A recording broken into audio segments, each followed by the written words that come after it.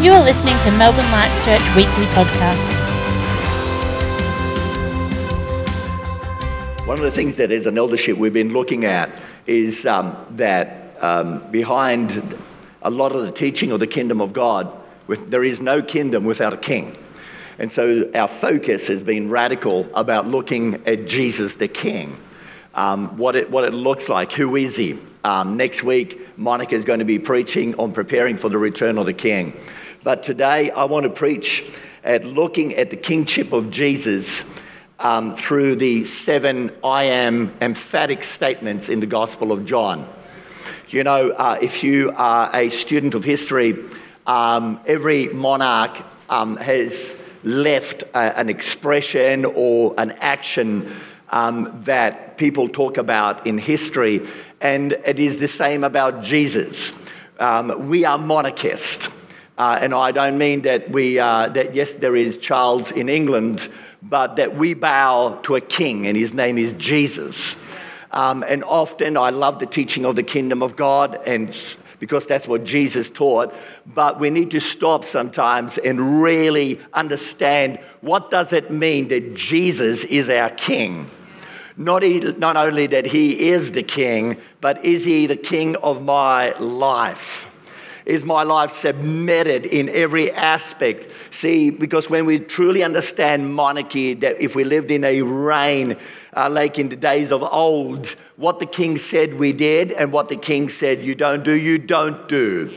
And so it is for us as believers of Jesus Christ, as followers. And so in the 7 I am statements, we see that Jesus is picking up the theme. Thank you for the first one, from Exodus 3. And in Exodus 3, we know that Moses has an encounter with the burning bush. And it's the beginning of the redemptive history of Israel, if you like to put it. It's the mandate of the apostolic sending of Moses. And so we read here, and it says this: Then Moses said to God, "Indeed, when I come to the children of Israel and say to them, 'The God of your fathers has sent me to you,' and they say to me, 'What is his name?' What shall I say to them?' And God said to Moses," I love that, "and God said." I believe that God is saying to you this morning some stuff. If God says it, are you paying attention? And God said, "I am who I am." And he said, "Thus shalt say to the children of Israel, 'I am has sent me to you.'" When God calls himself the I am statement, he's talking about that he is the eternal, unchanging, self-existent, infinite, glorious in every way. Are we doing okay with my voice? Don't get distracted by my voice. And so when Jesus picks up the I am statements that God spoke over Moses, he's actually saying, I am the existent God. I am the supreme God. I create, I speak, I dictate. I am the king of the universe. And I give life and I take life. And so the I am statements before us today are the eight statements. Did I say 8? You did say 8. I did say 8 statements. 7 statements, 8 statements of a king. And I believe they are speaking to us today. So if you've got your Bibles, we'll start with the Gospel of John, chapter 6. The first one, he says, John 6:32. Then Jesus said to them, "Most assuredly I say to you, Moses did not give you bread from heaven, but my Father gives you the true bread of heaven. For the bread of God is he who comes down from heaven and gives life to the world." Then they said to him, "Lord, give us this bread." And Jesus said to them, "I am the bread of life." So if you know the story in its context, you know, they were in the wilderness, they had no food, and they were whinging. Surprise, surprise. Surprise, surprise that the people of God would actually whinge. Isn't it interesting that we've seen God do miracles, God do the breakthrough, and then a little bit of testing, we start complaining about God, and we forget what God has done in our lives. But when Jesus decrees something, it means that he's present. And so he says, I am the bread of life. Not only do I provide in the physical, but what he's saying here, as I provide manna in Exodus 6 from heaven, so I am now your nourishment, your spiritual nourishment and your physical nourishment. So we are so keen to go to Jesus for the stuff we can get, but he's more interested in your soul and in your spirit. He wants us to feed on him. Not only does he give us bread, he is the nourishment. He is the presence of God. He does bring bread into our life. He feeds our soul with fresh manna. When we take communion, we read this, do this in remembrance of me. In fact, we should be doing communion every day because he is the bread of life. We grew up in a very poor family on the mission field. Very poor. Hardly sometimes had food on the table. But there's one thing we always had, is fresh bread. My mum and dad would get a bit of flour and a bit of water, a bit of yeast, and you could smell it. We would wake up in the morning, and it's quite emotional for me because it's comfort food, and it shows in my tummy. But there's something about eating fresh bread. There's something about eating the bread of life in Jesus daily, coming to him for all of our needs. And so when we have communion and we break bread together, it says this, do this in remembrance of me. It's about doing this in the presence of God. And so when Jesus says, I am the bread of life, he reminds us this morning, don't forget where your nourishment comes from. The second one comes from John 8 and 9, the Gospels. He says, I am the light of the world, the presence of his glory. And Matt's been honing in lately on Isaiah chapter 6. I see the Lord seated on the throne, and the train of his robe fills the temple with glory. I see the Lord, and his glory brings light in a dark world. We live in a very dark world, people. And you and I are called to be Jesus into our world. Not to be bland, not to be like everybody else, but Jesus says, I've come in the dark places to shine, and now I'm asking you to do the same thing. Because I am with you. My presence goes with you. John 8:12. Then Jesus spoke to them again, saying, I am the light of the world. He who follows me shall not walk in darkness, but have the light of life. I love that. Not only does Jesus shine light, he is light. See, when we go in the streets of Dandenong, Indonesia now, Singapore, New Zealand, we here in church, we bring the presence of God. And the presence of God brings lightness to people, brings where there is darkness and sin. We change the atmosphere. We change the atmosphere. And so when the King says, I am the light, it means darkness cannot push me back. In fact, we know that after Jesus spent 2.5 days in the grave and he rose on the third, death could not hold him down. It says in 1 Corinthians 15:58. Death could not hold him down. It says, death, where is your sting? I love that in the words of Paul. He takes it on. He says, because Jesus is life and he's light into our world. You and I are called every day to shine the light of Jesus in a dark world. Don't back off. Be the presence of Jesus into your dark world. Thirdly, 3 and 4 I am statements come together from John 10. And John 10 must be my favorite chapter in the Bible. John 10 verse 7. Jesus is the door and Jesus is the good shepherd. Time out for a minute. How are we doing? We're doing okay? Amen. Amen. Then Jesus said to them again, most assuredly I say to you, I am the door of the sheep. All who ever come before me are thieves and robbers, but the sheep did not hear them. I am the door. If anyone enters by me, he will be saved and will go out, in and out, and find pasture. The thief does not come except to steal, kill, and destroy. I have come that they may have life, and that they may have life more abundantly. I am the good shepherd. The good shepherd gives his life for the sheep. And I get undone every time I read that he gave his life for us. But a hireling, He who is not the shepherd, one who does not own the sheep, sees the wolf coming and leads the sheep and flees, and the wolf catch the sheep and scatter them. The hireling flees because he is a hireling and does not care about the sheep. I am the good shepherd and I know my sheep. What a beautiful picture. Not only is Jesus the door, he's also the shepherd. The Bible says that no one comes to the Father except through Jesus.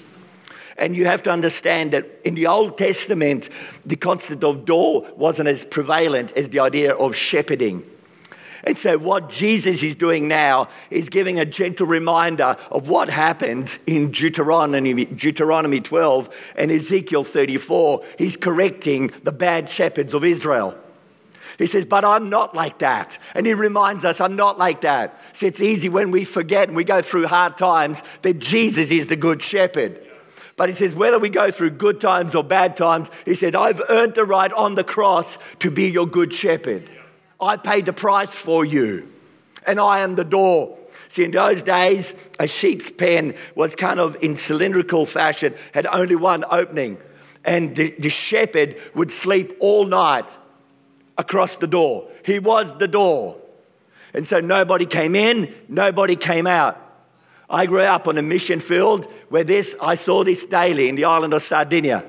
And so Jesus lays down his life, the King of glory, to protect us and then to guide us and to look after us. He says, I am the door of your life. But it's also a reminder, there are doors that he opens that we go through. But I feel the Holy Spirit said, there are doors that he closes. Don't go through them unless he opens them.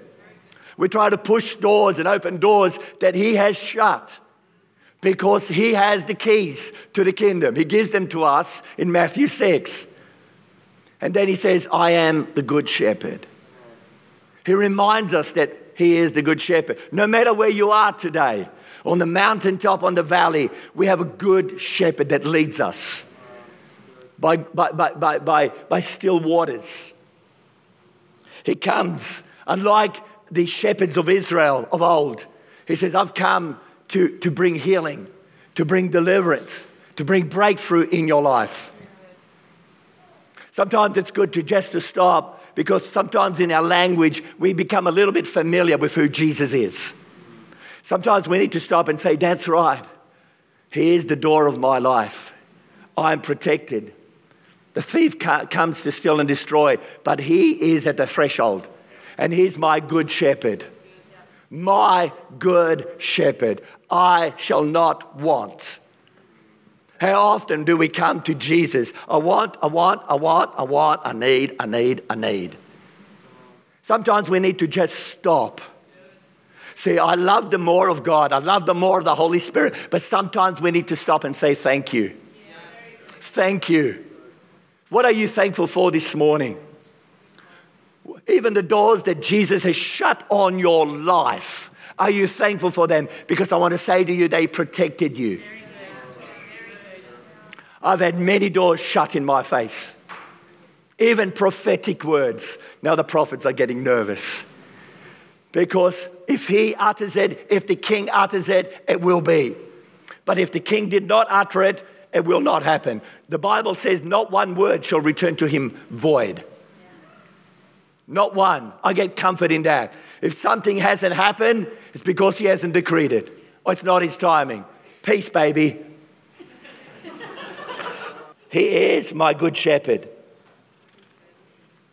But make no mistake, he's not a little gentle shepherd. In the island where I grew up, in the island of Sardinia, shepherds had a big stick, but every shepherd had a rifle. And they protected their flock. Part of the eldership is to protect the flock. And there are days coming, and I'm not a prophet of doom, where people will come and steal the sheep from the body of Christ. And we need to get our rifles out. This one. And refute every word that opposes itself to the kingship of Jesus Christ. There is no compromise. We are people of the Word of God. We're people of Jesus. We worship Jesus. We bow to Jesus. We love Jesus. Jesus plus nothing and minus nothing. He is the Good Shepherd. And we worship Him. We worship Him in our homes. We worship Him in our schools. They tried to ruin our schools. They tried to ruin our education. I want to say the days will come where you and I will be tested. Is He your King?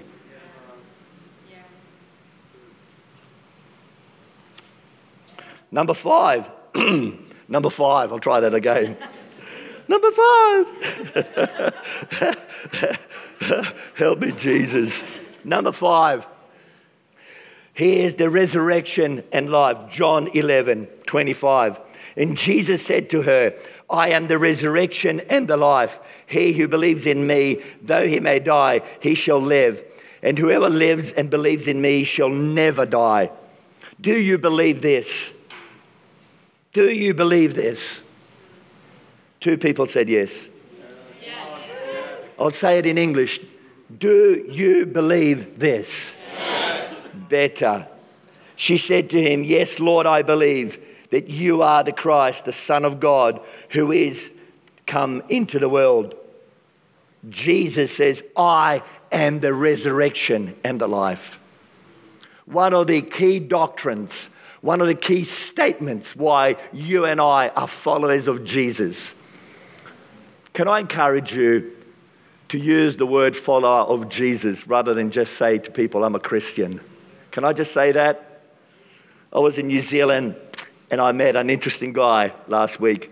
He hated God. And I called myself a follower of Jesus. And it stumped him. He knew who I was. But Christians give Christianity a bad rap. Can I say that? Can you say, please, I am a follower of the Christ? And so here Jesus is saying, I am the resurrection and the life. Similar to the other I am statements, Jesus does not just talk about what he can or what he can give, but who he is. He gives life. The Greek word zoe means he gives life abundantly. John 10:10. Jesus brings life.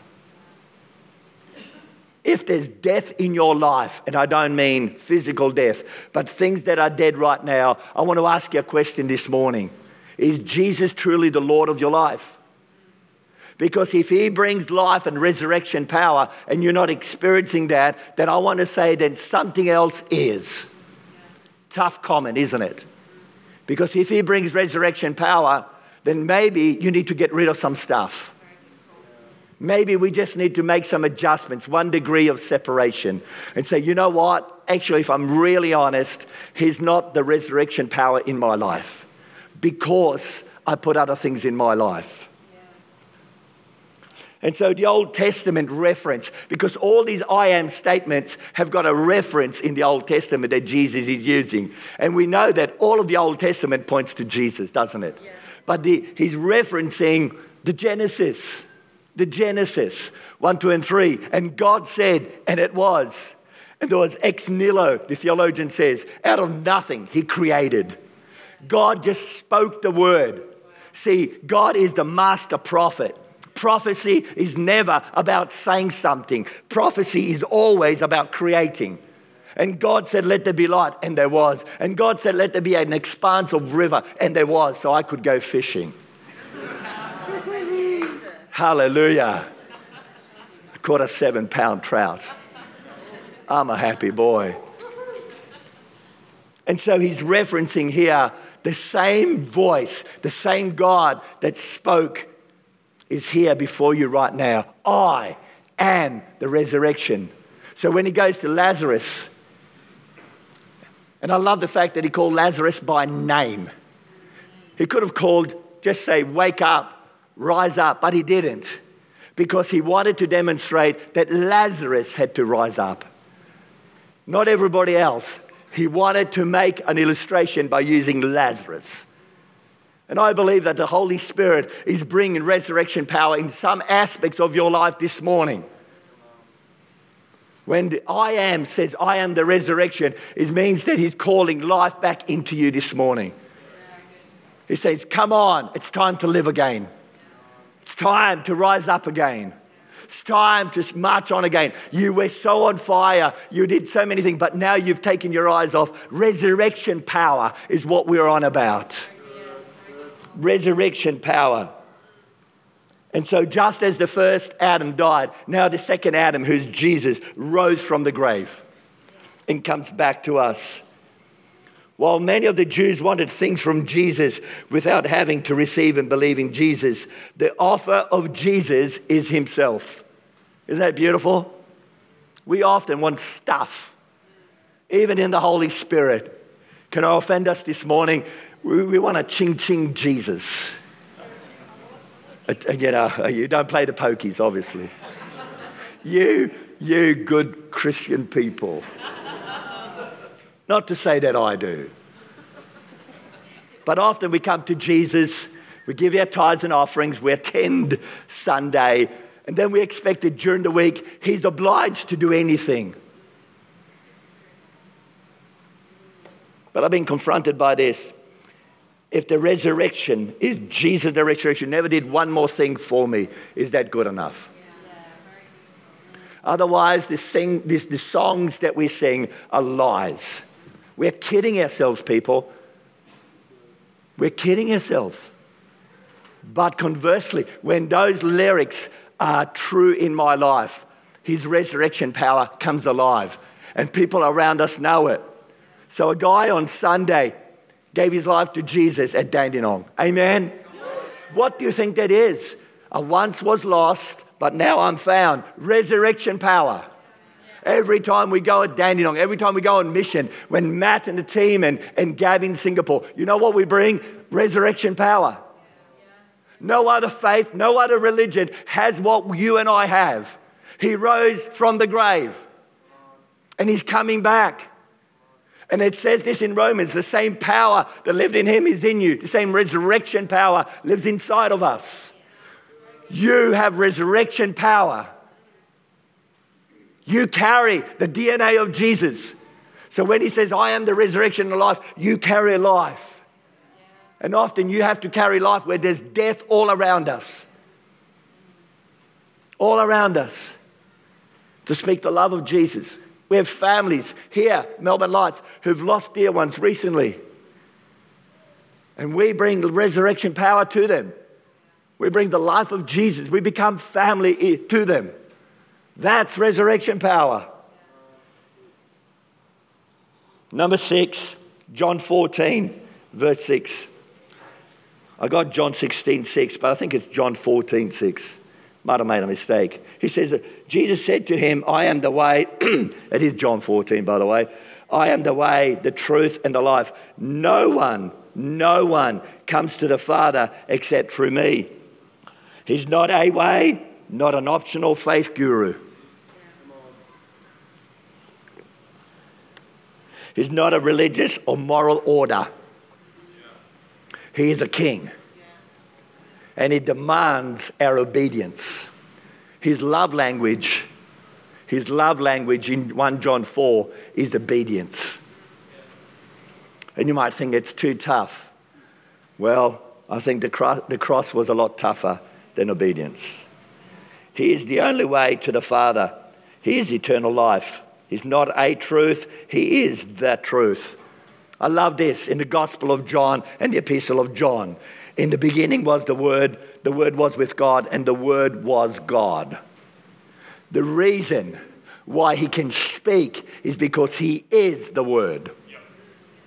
The reason that he can utter and say, I am the truth, is because he is truth.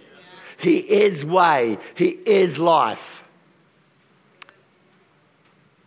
So when you or others around you want to question that in your behavior, maybe a little bit of sin here and a little bit of compromise here, you're going against the decree of a king. Love on me, people. He wants obedience. He doesn't want to be your part-time lover. We're not having an affair with Jesus. Offensive words, aren't they? He says, I am the way. I am the truth. Not optional truth, not, I'll choose a little bit of the word, a little bit not of the word. No, I am the truth. He is truth. He is the way. He is everything. When's the last time you stopped, laid down your crown, bawled your eyes out, and said, my goodness, I put myself on your throne. Forgive me. And the last one, John 15. Whew, thank you, Jesus. My voice is still there. I am the true vine, and my Father is the vine dresser. Every branch in me that does not bear fruit, he takes away. And every branch that bears fruit, he prunes, that may bear even more fruit. You are already clean because of the word which I have spoken over you. Abide in me, and I will abide in you. I won't read the rest to save my voice. Everything we do, everything we are, has to be intertwined in King Jesus. Not my will, but your will be done. When he says, I am the vine, was a concept really well known to the Jewish people. They understood it. They had vineyards all around them. And the vine is an expression of Israel in God. They understood it really well. But he's saying the same to us. Is my life enmeshed into that of Jesus? Do I breathe for the audience of one? Do I live for the audience of one? Is my money, is my money submitted to Jesus? Does he own everything? My old pastor said this, show me your attitude towards money and I'll show you your walk with Jesus. Oopsie daisy. Because it exposes the heart, doesn't it? And so he says, there is no Christian unless we are intrinsically one with the vine. The vine gives life to the branches. The vine allows fruit. It brings everything. Abide in me. Intimacy with Jesus, with the King, is where we're called right now. And here in the last I am statement, Jesus speaks of a vine, a common symbol in Israel. The language of the unfruitful branches is tied to Israel as the desolate vineyard of Isaiah 5. And in Jesus, he both fulfills Israel's destiny and he becomes the glory for the future. 7 I am statements. 7 decrees about his authority as the King in our lives. I want to challenge you this week to go and read them again. Read all 7 and ask the Holy Spirit, in which area have I not laid down my crown before you? In which area do I need to walk closer to you? Do I trust you that you are my bread of life? Do I trust you that you are my resurrection power? Am I living in resurrection power? Amen? Am I living in the fullness of the glory of God? See, we were never meant to be wimpy Christians, but we've got the power of the Holy Spirit inside of us, the same power. Do you know about that Jesus is the life and the light and the truth? Are you questioning stuff? Can I ask you, read the Word of God. There's a lot of people who interpret the Word of God. But I want to say, is your belief system radical in the Word of God? Don't read other commentaries and books and people's opinion. I couldn't give a rat's about people's opinion. I want to know what the Word of God says. And the only reason and the only way I can find out is by reading it. This Bible that I love is about to fall apart because I read it and I love it. It's my roadmap. So many people argue about lofty philosophy. But is it the word of the King? Does it bow to the word of the King? What aspects do you need to bow before Jesus? What we're on about is about a king, a beautiful king who laid down his life for us. I want to ask you today, do you know that king? The Bible says, my king is the king of the Jews. He's the king of Israel. He's the king of righteousness. He's the king of ages. He's the king of heaven. He's the king of glory. He's the king of kings and he's the Lord of lords. That's my king. My king is a sovereign king. No means of measure can define his limitless love. He's endurably strong. He's entirely sincere. He's eternally steadfast. He's immortally graceful. He's imperially powerful. He's impartially merciful. Do you know him? He's the greatest phenomenon that has ever crossed the horizon of this world. He's God's son. He's the sinner's savior. He's the centerpiece of civilization. He's unparalleled. He's unprecedented. He's the loftiest idea in literature. He's the highest personality in philosophy. He's the fundamental doctrine of true theology. He's the only one qualified to be an all-sufficient savior. Do you know him today? He supplies strength for the weak. He's available for the tempted and the tried. He sympathizes and he saves. He strengthens and he sustains. He guards and he guides. He heals the sick. He cleanses the lepers. He forgives sinners. He discharges debtors. He delivers the captives. He defends the feeble. He blesses the young. He serves the unfortunate. He regards the aged. He rewards the diligent. And he beautifies the meek. He is the key of knowledge. He is the wellspring of wisdom. He is the doorway of deliverance. He is the pathway of peace. He is the roadway of righteousness. He is the highway of holiness. He is the gateway of glory. His life is matchless. His goodness is limitless. His mercy is everlasting. His love never changes. His word is enough. His grace is sufficient. His reign is righteous. And his yoke is easy. I wish I could describe him to you. He is indescribable. He is incomprehensible. He is invincible.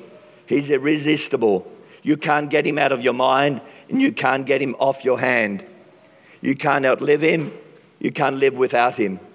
The Pharisees couldn't stand him, but they found out that they could not stop him. Pilate couldn't find any fault in him. Herod couldn't kill him. Death couldn't hold him down. And the grave could not beat him. That's my king.